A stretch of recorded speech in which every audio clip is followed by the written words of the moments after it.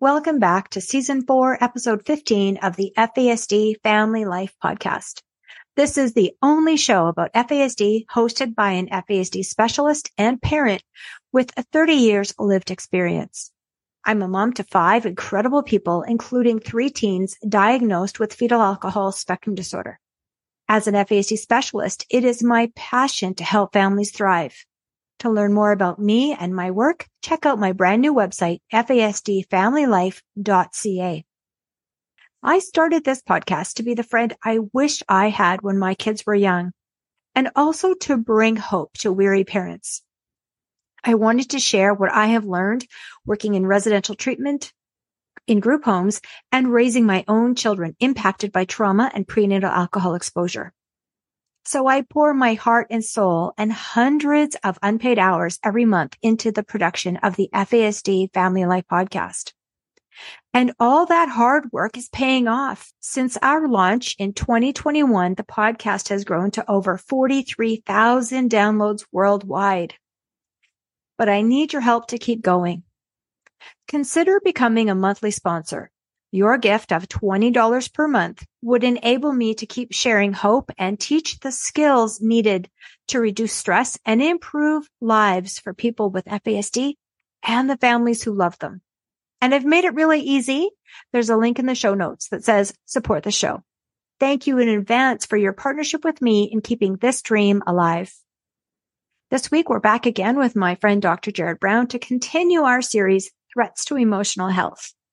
In our last conversation, Dr. Brown was speaking about the detrimental effects of excessive sugar consumption. This week, we're going to be focusing our conversation on sugary drinks as a threat to emotional health. Jared Brown has a PhD and several master's degrees and many certificates. He is a professor, trainer, researcher, and consultant with multiple years of experience teaching collegiate courses. Jared is also the founder and CEO for the American Institute for the Advancement of Forensic Studies and editor-in-chief of Forensic Scholars Today. To learn more about Jared and the work he does, there is a link in the show notes. Jared, so great to have you back on the show today. We're going to continue our series, Threats to Emotional Wellbeing, this time sugar-sweetened beverages. I know this is a struggle we all have. I'm really curious to hear what you've got to say. You bet. So I see this kind of as an extension of the other one we did where it was kind of a general overview on like excessive sugar consumption. And in that recording, we talked a little bit about this topic, but we'll go a lot deeper into it today. But I always got to say this, I am not a nutritionist, but I have a lot of different certifications related to nutrition and health and wellness. Please talk to your healthcare provider before implementing anything, and this is just general education. I'm really going to look at this today through the lens of behavioral health. Okay. And if you're not familiar with behavioral health, just think of it as kind of the impact that our behaviors have on our overall health and wellness and mind and body and spirit, which has a lot to do with our emotions, but it also has a lot to do with biochemistry. If you were to study behavioral health, you would be studying topics related to stress and anxiety and depression and grief and loss issues and addiction and social isolation, and the list goes on and on. But part of behavioral health that I really love to study is the impact that screen time misuse has on our overall health and well-being, sleep issues, our eating habits, our drinking habits. And I'm not talking necessarily just about like alcohol, but what we're talking about today, sugar, sweetened beverage consumption, and even exercise habits. All of these things can have either a positive or a negative impact on our overall health and well-being. Think of what I'm going to talk about today, too, within the era of COVID-19, because there's actually been a lot of research that has come out in these past few years that really took a look at how dietary patterns changed during the COVID-19 lockdowns. And some of this research actually found that people increased their snacking behaviors.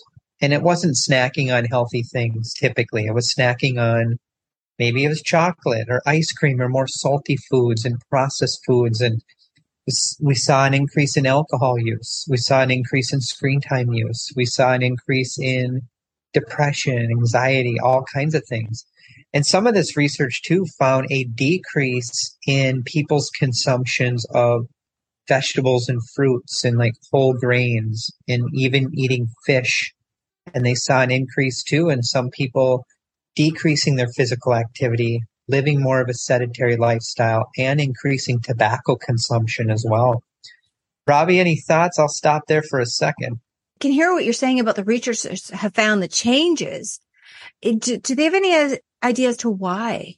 Was this fear-based that we changed so much? I mean, I remember the early days of the pandemic and we all felt like, well, we never lived through anything like this before. And will I have a job? And will I get sick? And then watching the news, watching as the tragedies began to unfold, why did people change? Everything you said would be factors to consider. I would also include in there uncertainty, which you kind of alluded to. There were definitely an increase in domestic violence during the lockdowns around the world. So people at home, and that there's lots of stress and trauma and adversity and fear and worry. A lot of those feelings can sometimes increase our cravings for sugar or things that might not be good for us because our neurohormones are off, our gut is off, maybe we're dealing with more sleep issues, maybe we're just so tired.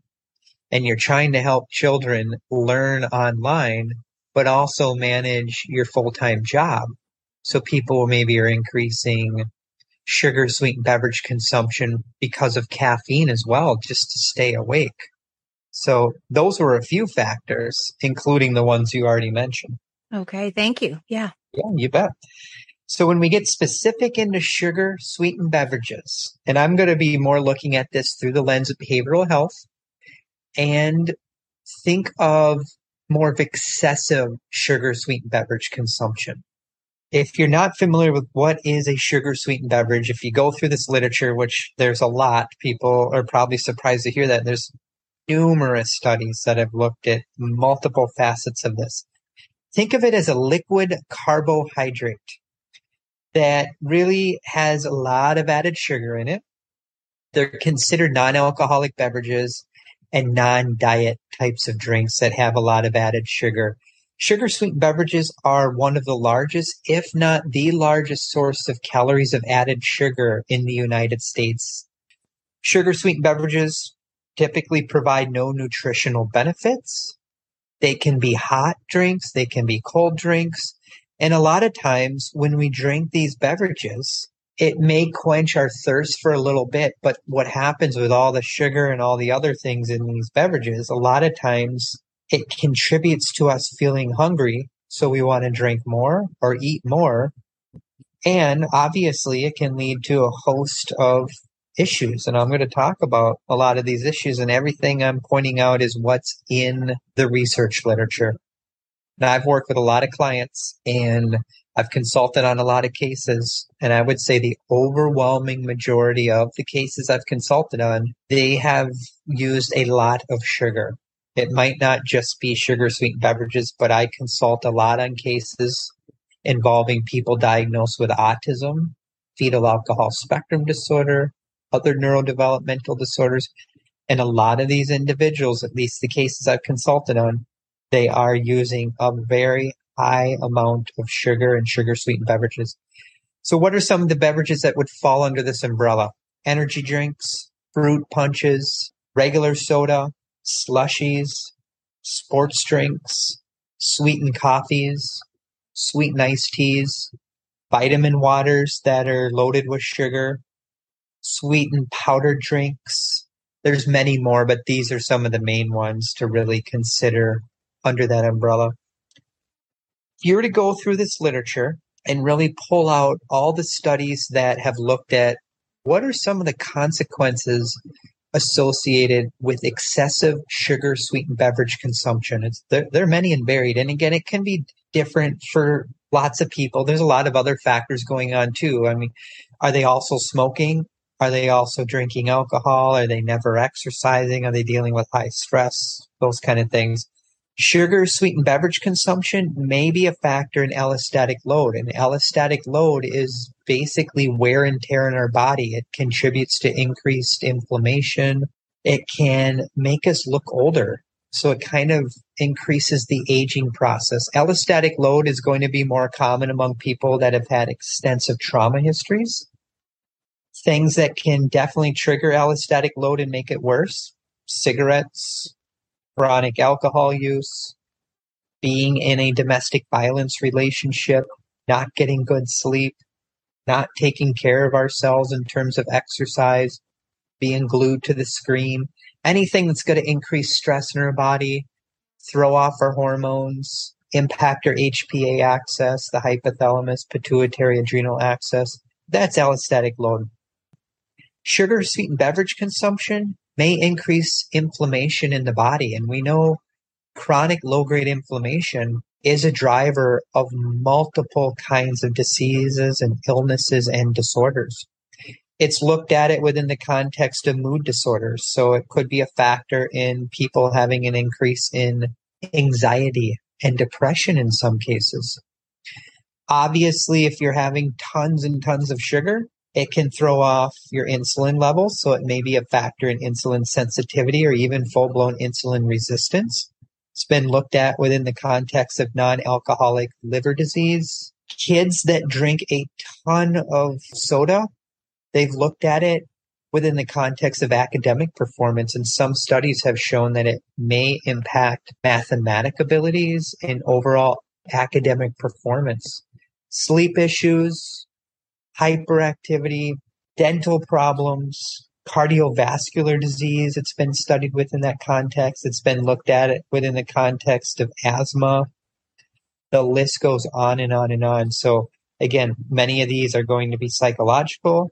Some are going to be physical. Some are going to be emotional, behavioral. They're all over the map. So I'm not telling people what to do at all. Talk to a nutritionist, but the research points to the fact that excessive consumption of sugar-sweetened beverages is a threat to emotional, behavioral, cognitive, and academic health and performance. Jared, I was surprised at the allostatic load that excessive sugar, and of course we're talking about large amounts of sugar-sweetened beverages, contributes to the wear and tear on the body. One thing I'll say about that question is, why might that be the case? Why could this contribute to allostatic load? Because excessive sugar consumption in and of itself has been shown to impact sleep. So if we're not sleeping well, that's a factor. Excessive sugar consumption also has been shown to contribute to higher levels of oxidative stress. So people probably have heard of like antioxidants, which is a good thing. Oxidative stress, not so good. That can impact the body. It can impact our cellular health. And again, if let's say we're drinking tons of sugar, we're not eating healthy, we're not sleeping well, your gut is going to be off. So now we have a gut problem too. So I've talked about this off and on in some of the things we've done. Just being aware, if your gut is off, your brain is off. There's a gut-brain health connection. And when you study that, it's important to understand the vagus nerve.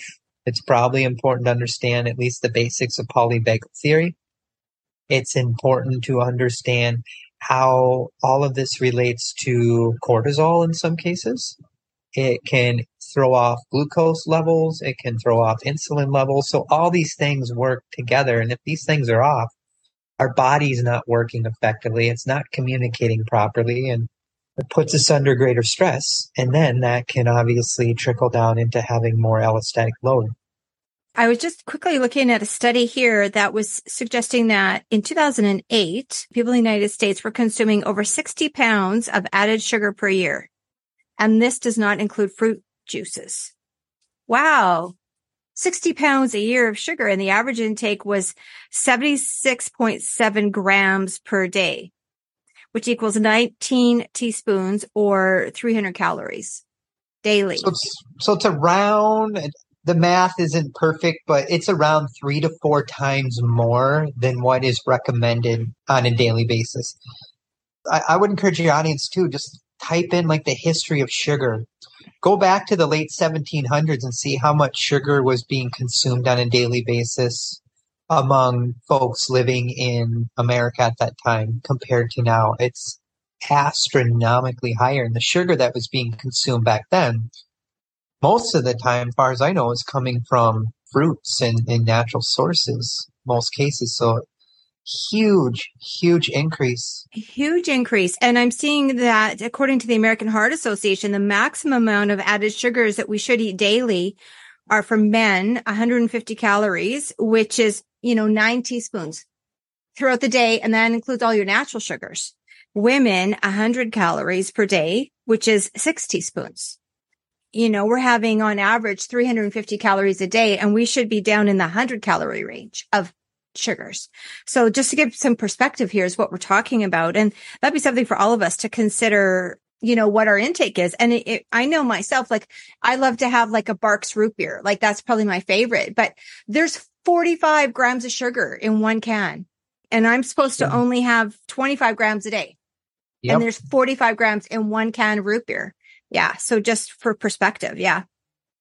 I personally have worked with clients who have drank 2 separate 2 liters of pop in a day. I don't even know how many grams that is. That's probably enough for a month in one day, if not more. It's astronomically high. Why are people consuming so much sugar? The question sometimes comes up is because everywhere you turn, sugar's in everything. You have to be so intentional to make changes because sugar, obviously, biggest source is what we're talking about today, sugar sweet beverages, but fruit juice, 100% fruit juice, chocolate milk, ketchup, barbecue sauce, granola, and types of cereal. Just look at the cereal labels. They sneak canned fruits are loaded with sugar, canned soups. Peanut butter, jam, Nutella. It's everywhere. Everything we feed our kids, granola bars and those fruit snacks, those fruit gummies that they say are made with real fruit. Yeah, maybe, but what else is in there? I know. Bread. Almost every single loaf of bread, if you go to the grocery store, at least where I go, sugar is in, and it's tough. So you got to be intentional here. And it's spendy to not eat these things because sugar is put in things and high fructose corn syrup because it's cheap to make. And a lot of my clients and a lot of cases I've consulted on, they're on state-funded programs. A lot are unemployed. They don't have access to a lot of money. So what's cheap? Fast food, things that are canned, things that are not that good for the body. And it's tough. I feel for a lot of people that are dealing with this stuff. Yeah, it's cheaper to eat that way. But it's also, if it isn't the economics that are driving it, it's also probably we're craving the carbs, we're craving the sugar. Maybe it's even back to an evolutionary process where we're trying to survive. So we're trying to fatten up for, whatever threat is coming in this unstable world. We don't need to do that anymore, but maybe that's part of what's driving it. But also sugary sweetened beverages are habit forming. If I have a can of root beer, after I finished it after a little while, I kind of want another one. Absolutely. And I wouldn't if it was a glass of water, probably. But there's the caffeine in it, but there's also the sugar in it that drives that. Oh gosh, that tasted really good. Or a piece of chocolate cake. I want another one. But we're focusing on beverages today, so that's habit forming as well. Absolutely. So think of what are some of the possible correlates of sugar sweetened beverage consumption. So affordability is at the top of the list. It's cheap, tastes good. I used to drink that stuff back in the day. I haven't had a soda in years. I can share my story with all this at some point, but lower levels of physical activity have been shown to associate with higher consumption of sugar sweetened beverages. Being male, parental modeling has a lot to do with it. So availability. So if you are in a household and there is availability to this and everyone else in the household is consuming it, well, you can about imagine what's going to happen. Excessive screen time exposure has been shown to be a contributing factor in increases in sugar consumption. Smoking, being aware of education levels. Some people just don't have the education around these things and don't realize the harmful effects Just not having a lot of access to fruits and vegetables has been shown to be a possible correlate. Limited nutritional knowledge in terms of like nutritional literacy or health literacy. So not knowing how to understand labels and read them, and what does 40 grams of sugar even mean? So those are a few things. Living close to like a fast food joint or a convenience store has been shown to be a factor. Interesting how those are never in wealthy neighborhoods either. They taught lots of studies on that. Yes, there's definitely socioeconomic considerations and cultural considerations to take into account with this, without a doubt, and the research supports that. We could spend a lot of time on this. I know we don't have a ton of time today, but some other topics we can definitely dig deeper into in the future. And if people want to learn more about this, obviously working with a nutritionist, qualified healthcare professional, looking at some of the research just generally on ultra-processed foods or food addiction. Those are some things you'd want to be aware of. But back to some of the things that we want to be aware of in terms of deficits. And I know obviously your podcast is focused on FASD, so I'm going to weave that in today too. But sugar sweetened beverage consumption, there's been a few studies that have shown, some of the studies are inconsistent, but there's a good handful of studies that show that it could negatively impact a child's executive functioning capabilities. We know someone with FASD is 100% of the time going to have executive functioning impairments. Take FASD out of the equation. If you have a child that is consuming high amounts of sugar sweetened beverages, it could be a factor, not the only factor, in executive functioning problems. Impulse control issues have also been studied within this context. So if a child or an adult already has a pre-existing impulse control kind of problem, or self-control or inhibition issues, or that inability to delay gratification, that could be a factor in potential binge eating behaviors, overeating, and the increased likelihood they may turn to sugar sweetened beverage consumption. Couple studies I know, and I think the study, or at least the one study I can think of, looked at males, and they found that sugar sweetened beverage consumption among males contributed to more decision making problems. And that was partially related to inhibition. And inhibition is under the umbrella of executive function. I mentioned the mathematical issues just briefly before. There was a study that has looked at that, and one study found that kids who were consuming higher levels of kind of processed foods, poor diets, sugar sweetened beverages, it was associated with an increased likelihood that they were going to have more problems with mathematics as well. Depression has been studied within this context as well. And there's some evidence also to support the fact that children and adolescents who consume high levels of sugar sweetened beverages may be more likely to be dealing with depression. Again, there's probably other variables at play. That is one area maybe to be aware of, and another good reason maybe to consult with a nutritionist as a possible intervention. Not a lot specific on sugar sweetened beverages and previous trauma exposure. There's a few out there, but some studies indicate that people that have had higher levels of childhood trauma may be more likely to stress eat, to binge eat, to deal with obesity problems. So really taking that into account as well. I can say without a doubt, anecdotally, I have worked with multiple clients who've dealt with chronic obesity issues, and most of them are consuming high amounts of sugar and sugar sweetened beverages. Specifically FASD, there's a few studies that have looked at fetal alcohol spectrum disorder within the context of like poor dietary habits. And a few of these studies, and again, there's only a few right now, show that at least these sample sizes that they looked at, they were dealing with more deficiencies in micronutrients and having some more problematic feeding behavior patterns. And their diets were higher in like simple sugars and soft drinks, fruit juices, just added sugars. And it might increase the risk for some of these individuals to be dealing with obesity or overweight problems in childhood. Anecdotally, again, a lot of the cases I've consulted on, when it's been FASD, they've had an unusual relationship with food. I've seen it go a couple ways. A lot of clients I've seen are dealing with obesity issues, particularly the female clients in the cases I've consulted on. The males, some of them were underweight, which was unusual, where they didn't have like a huge appetite. I've seen this go both ways. I've seen some males too that have been overweight. I've seen some females underweight, but it's just something to be aware of.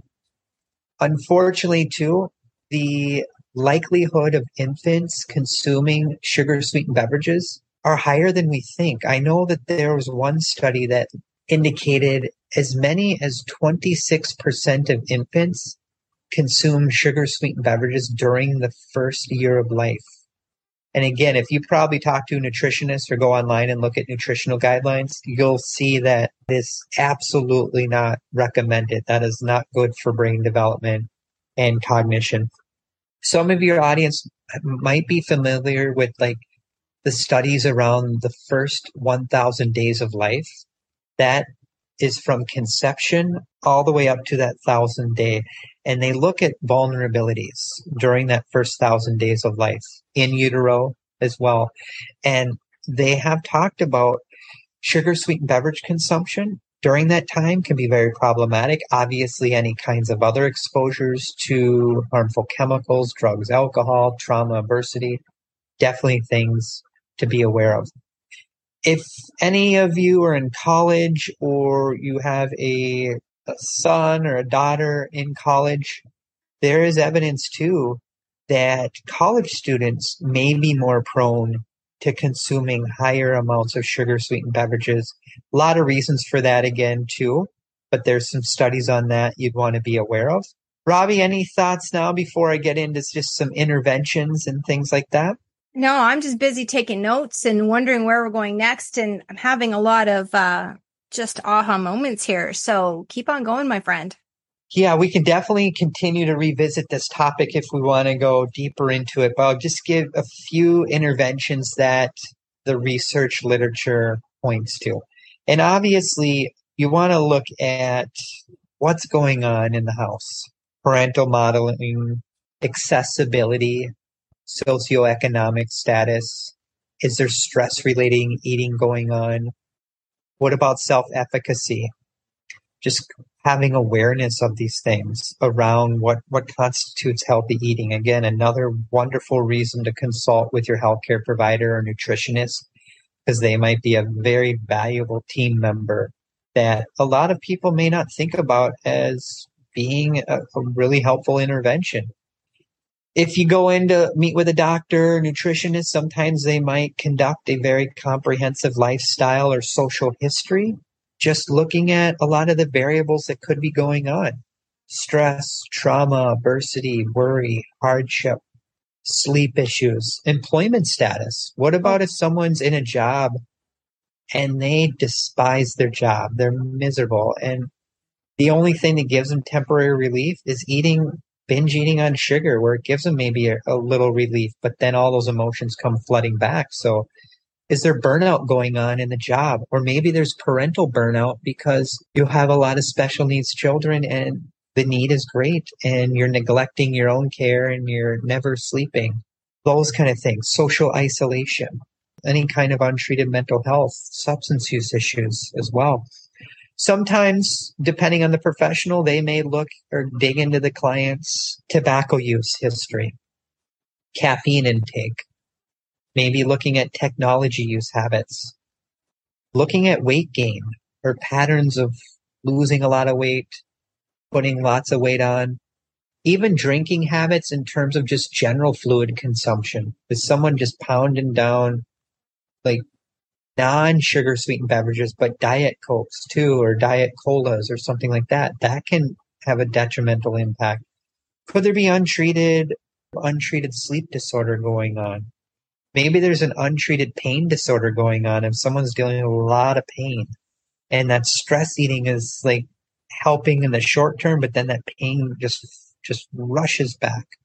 So those are some things you'd want to think about. A couple other things too.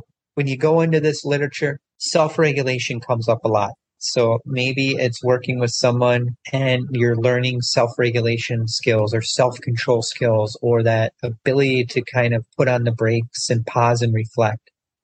Executive functioning interventions may be helpful. Metacognition training. There's some good studies on metacognition training and improving overall health and wellness. And you've mentioned that before, Jared. And with the metacognition and the kind of executive functioning training, you said that there was some kind of even workbooks that are available. So there are things that maybe are more accessible if you can't find an expert or a therapist trained in that in your area. Although, of course, that's best. But you said that there are maybe workbooks available for people. Yeah, people can go online and Google that. There's good videos online, but even finding an executive functioning coach. Some coaches will do things online. Now, how many of them specialize in this area? I have no clue. I've never come across one, but that doesn't mean they're not out there. Reducing screen time. I can say safely that that's a good thing.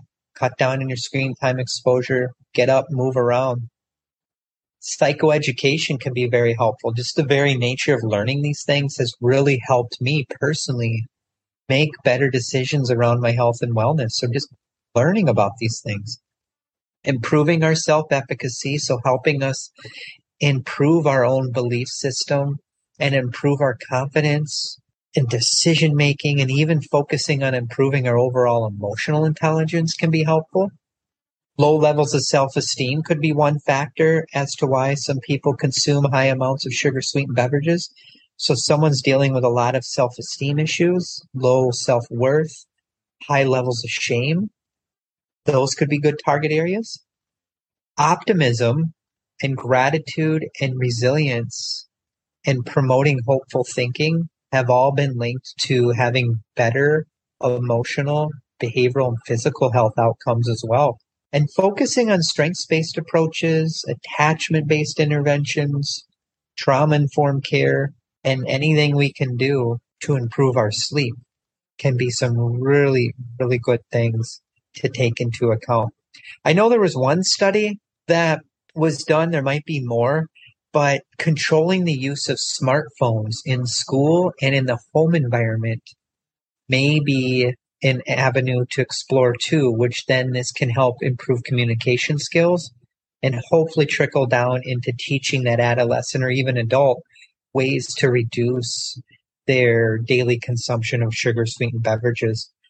Those are just a good snapshot overview, but wanted to see if there's any other questions, any other angles you want me to cover. Let's start with the home, because you said let's examine what's happening in the home, and let's talk about parental modeling here, and without any shame or blame, because this comes back to when you know better, you do better. So that's the approach, right? And like, yes. For you said you used to consume sugar sweetened beverages before. And as you've learned more and more about the adverse effects that they have, you've cut that out of your life. Yes. And let's begin with that. So what are some baby steps, Jared, that you think, and I know you're not a nutritionist, but just from what you've done in your own life, how you've counseled your clients, what are some of the very baby steps a family can take today and over the next bit of time? If you notice that you're dealing with some issues in these areas, get a referral to a nutritionist or a dietitian or somebody that could maybe provide your family with some education guidance or setting up a meal plan. I think that would be a good thing. With the parental modeling, I'll give you my own example. My father drank pop like it was going out of style. He owned his own business. I used to go there in the summer when I was a kid and do work with him. He was in construction. He was pounding down the sodas all the time. Guess what I was doing? I was too. I had no clue what I was doing. I was young and stuff. He died at a very, very young age, in his 50s. He did not take care of himself, had diabetes. I wish I would have known what I know now. Back then, he didn't know either. No one knew that. But again, parental modeling has a lot to do with it. What you do and what you model to your kids, a lot of times kids will do that in terms of screen time use, in terms of how you handle stress, in terms of when you go to bed at night. Just being aware of the modeling with this. And there's a whole line of literature on self-regulated parenting and modeling self-control, that's some good stuff, because guess what happens? The kids that observe parents regulated typically grow up and are more regulated adults. Now, here's the caveat. If you have a child with FASD, it's a little trickier than that. Obviously, you can be the most regulated adult in the world, but if you're trying to model these things to someone with FASD, you might see inconsistent patterns, but stay the course, because you probably will see benefits over the long haul. You might not see them in the very, very short term. But anecdotally, what I hear, and Robbie, I'd love to hear your thoughts. If you start throwing high amounts of sugar into the equation and sugar-sweetened beverages into someone that has an FASD brain, that does not help self-control. It doesn't help sleep. I don't know. What have you seen with that? What have I seen when my kid comes home with an energy drink full of red food dye and sugar and caffeine? What have I seen? It's not peace, love, and groovy. That's not what I've seen. I mean, he's happy while he's drinking it and he's having a great time. And I'm saying, I don't want you to drinking that. That's poison, essentially. I don't want you drinking that. And so, he's had some of it. And then once he gets home, he's like, well, I'll save it for later. And I always make that voice because that's kind of what he sounds like. And so we put it in the fridge. But then, this kid who already has sleep disorders, because of the very nature of his disabilities, he already has sleep disorders. He's lying in bed and his body is twitching and moving and he can't sleep. And Mom, I can't sleep. And of course, with the executive dysfunction, he doesn't link A to B. What I did before can't possibly affect what's happening now. And so it just exasperates what's already a difficult situation. And I see that too, that increased sugar, it increases the irritability. It decreases the appetite. Like then he or my girls, like all of us, if we're drinking pop or soda or energy drinks, then that's kind of more of what we want. And we want less food, perhaps, right? Or we want less healthy food. And I see that in him as well. He's the one who's always looking for, the sugar. When people are consuming high levels of sugar, then there's a cravings for high level of sugar. And that's the cycle we're in right now. Well, then the irritability increases, but the aggression increases, the demand for it, because the cravings are so strong. And then also, Jared, just as you talked about already with an individual with FASD, we lack inhibition, we lack self-control, we lack perspective taking, executive functioning. So it just turns bad really, really fast. Everything you've said, I have observed professionally, and I hear similar stories from other caregivers or group home members that are responsible for helping that client live a healthy lifestyle. And this isn't just for kids and teenagers. Most of the cases I consult on, they're older teenagers or adults. And Right. I think this stuff applies throughout the lifespan, in my opinion. Then there's the cravings for sugar. And then when there's the denial of that, then there's that, and all of our individuals with FASD have such a difficult time with that answer no. When something that they want isn't available to them. At least I see this in childhood and adolescence. And perhaps it carries on into the 20s, because that's still kind of a time of adolescence developmentally for our young people. And so even when we're saying no to something because it's in their best interest, we get a big pushback. We usually get that can fan the flames into frustration, which then can go to aggression, even verbal aggression, perhaps physical aggression, holes in the walls, stomping upstairs, broken things. I mean, this is what happens in our lives if we're just going to get real about it. And so if we add the high levels of sugar sweetened beverages to that, and then we're trying to say no, or we do say no to that, that's just one more factor that we're dealing with. So I was thinking, back to the practicality, what can families do? One simple thing, and maybe it's not so simple, but in our situation, the only way we are able to limit some things that are really unhealthy for our kids is just simply not buy them. Just simply not have them in our home, because if they're in our home, our kids are really seeking it. And even if we say no and have it locked up, they find a way to get it. So rather than having that temptation, that thing that's driving this frustration for them, if we just don't buy it. So in our case, we just don't buy soda. unless every once in a while we might have some diet soda around, particularly in the summertime. But even that's, limited. But we just don't have soda in our fridge. We just don't have juice in our fridge. We have water. We have soy beverages because they're lactose intolerant. And even that has sugar, Jared. That has so much sugar in it, the soy beverages. But fortunately, they pretty much only have that on cereal. And that's another good reminder. Talk to a nutritionist because maybe there's a food allergy at play, and having the person tested. And not to challenge you too much, Robbie, but with the diet soda, just do a little research. I know it's not good. No. Do a little research on that. And there's a debate. Is that worse than sugar-sweetened beverages? I've heard that it might be.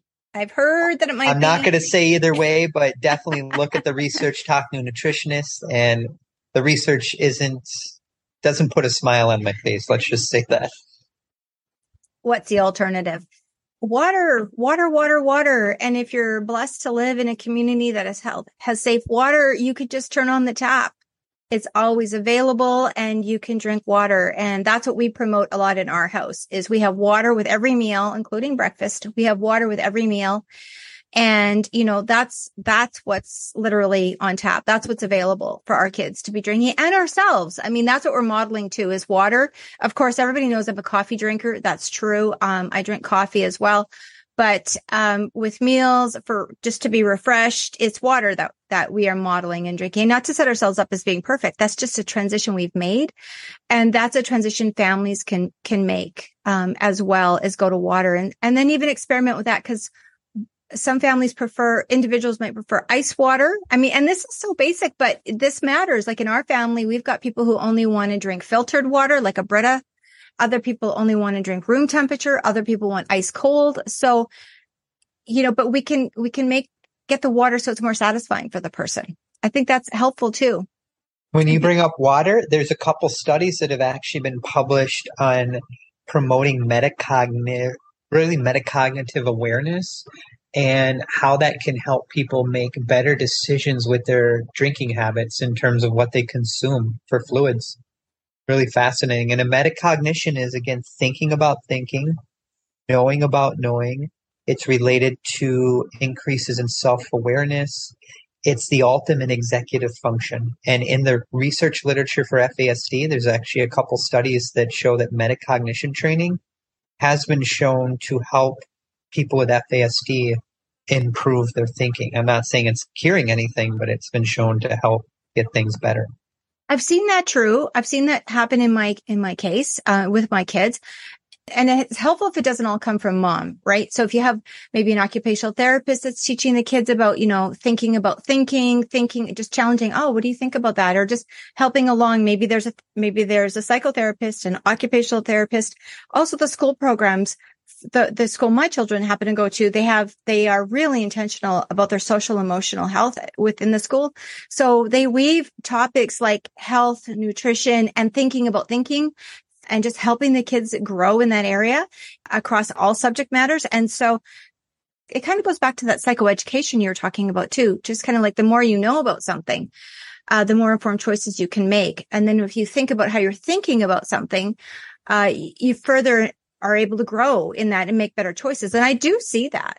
Not my son. He's young. Like I wouldn't say that's the capacity of a 14-year-old, 15-year-old boy, neurotypical or otherwise. We need to give our kids some grace and some time to grow up as well. When you think about that too, like if someone went to like a nutrition specialist, sometimes they'll work on helping people understand their knowledge of food and their values. What's their values around food? Or their attitudes too, or their skills. And even there's cultural considerations to take into account with some of this stuff. Very true. Very true. Like culturally, what is it that your family tends to make? What kind of foods do you eat? And then what are your values around? Do you have to eat everything on your plate? Is it okay to say I'm full and I don't want any more? Or is it the expectation that you have to eat everything on your plate no matter what? Is every meal followed by a dessert? Yes. How are things done in your family? How are things done culturally? And be respectful of those things. And then what are the even micro shifts we can make so that even if we make a small change over time, incremental change over time, that can make a big difference in people's lives. Huge. I agree. Yeah, I like the micro changes. Just starting small. Yeah. Just a lot of like cutting cold turkey. I mean, that would be awesome, but most people don't do well with cutting cold turkey on anything. On anything. Sometimes it might be maybe the pop, maybe some people can, but or say, okay, well, only for a special occasion. And isn't that funny? I mean, let's just say, what do you do for a kid's birthday party? You've got the fast food, you've got the soda, and then you've got the cake with all the sugar on it and the ice cream. But that's how we celebrate, right? And so what can we do differently?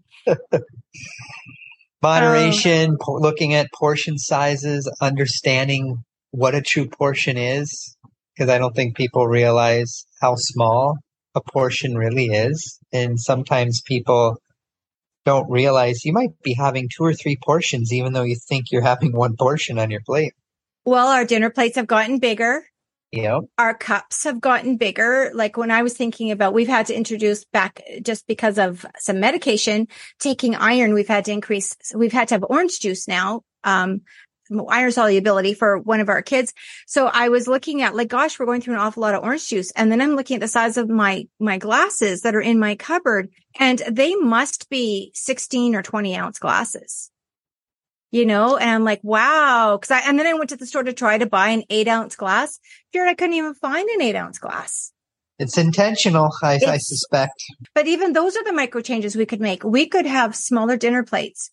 We could go to the thrift shop and buy smaller glassware. Like there's just little things we could do to make some shifts just to make it really practical for families. And what if I did the experiment of buying ketchup that didn't have sugar? I wonder if anybody would notice. I'd have Probably. a rub. It's a major food group. It's a food group in my family. So ketchup is its own food group. So maybe I do half and half. I blend it over time so they get used to it. I don't know. Or is that the hill I want to die on? But thank you for this information, Jared. You've given us all a lot to think about. I'm going to be thinking about what are the practical steps I can do. So everybody who's listening, I'd love to hear your stories. What shifts have you made? Write to me and let me know. And I know Jared would love to hear what your takeaway was from this episode. Absolutely. And Robbie, I know we're going to be continuing to dive deeper into threats to emotional health. Even it might be interesting for your audience if we did one on insulin dysregulation. There's actually some studies in the FASD world about prenatal alcohol exposure and how this all factors into. Really fascinating research and scary too. Fascinating and important to talk about. And it dovetails beautifully with an episode I had that talked about the lay of the land survey, which was a survey that was done by individuals, adults who have FASD. And they kind of discovered that there are these 428 comorbidities within that FASD population. People who have prenatal alcohol exposure are at higher risk of having other disease presentation, other challenges in their lives. So it's definitely worth talking about that and diving into that literature. Yes, thank you very much. And I love that we're going to talk about the gut-brain connection. And I recently heard about a study that's happening in Canada. They're looking for participants, both adults and then a separate one for children, looking at exactly that for people who have prenatal alcohol exposure and or FASD. And they're trying to get samples so that they can study exactly that, the gut-brain health connection. So this is beautiful that we're bringing it all together for families to learn about. I'm so glad they're doing that. There's a ton on autism in the gut, not much on FASD in the gut. And that's what these researchers found. And they're really curious. And they know there's a lot in the autism community. And they're like, well, what about this community? And they're really keen to dig in. So everybody who's listening, listen to that episode about the gut brain research and then participate. When we participate, then we are contributing to the data and that informs all of us. So thank you so much. Jared, thank you for your time. I know you're a busy guy. You've got to get going. Thank you. And I look forward to talking to you again. You're welcome. Thank you so much, Robbie. Again, thank you to my friend, Dr. Brown, for making himself available and giving us his time to teach us and to help us as we are raising our children and caring for individuals who have FASD. So it's so valuable to learn about the various threats to emotional well-being. Be sure to join me for an upcoming episode of the FASD Family Life Podcast when I continue my world tour and I take you down under. We will meet Holly Ann Martin, and we'll be discussing the importance of safeguarding our children in the online world. Holly Ann tells us it's never too early to start training our children, and she has developed an innovative program to help us do that. Click the subscribe button now so you never miss another episode of the podcast. And while you're there, leave a comment and rate the show because that helps other people find the podcast. Are you looking to go deeper in your understanding of FASD? Well, register for my live online FASD parent training course called FASD Brain Domains, starting on January 23rd. This course will explain the 10 brain domains and how they are damaged by prenatal alcohol exposure. You will also gain the knowledge and practical skills you need to transform your family life from the very first class. This course is presented by FASD specialist Robbie Seal, myself, and Mary Ellen McPhail, Executive Director of O'Shea's Brain Domain in Scotland. Now, you always hear me talking about the importance of having our tribe, finding people who have a common experience. I invite you to join our community of support. The FASD Family Life Community is a support group that meets on the third Tuesday of every month at 6 p.m. Mountain Standard Time. And I hope to meet you there. You can go to the link in the show notes of FASDFamilyLife.ca to subscribe today for only $10 a month or $100 for an annual subscription. As always, thank you for spending your time with me. I know it's precious. And until next week, remember, the struggle is real and so is success. I'll speak with you soon.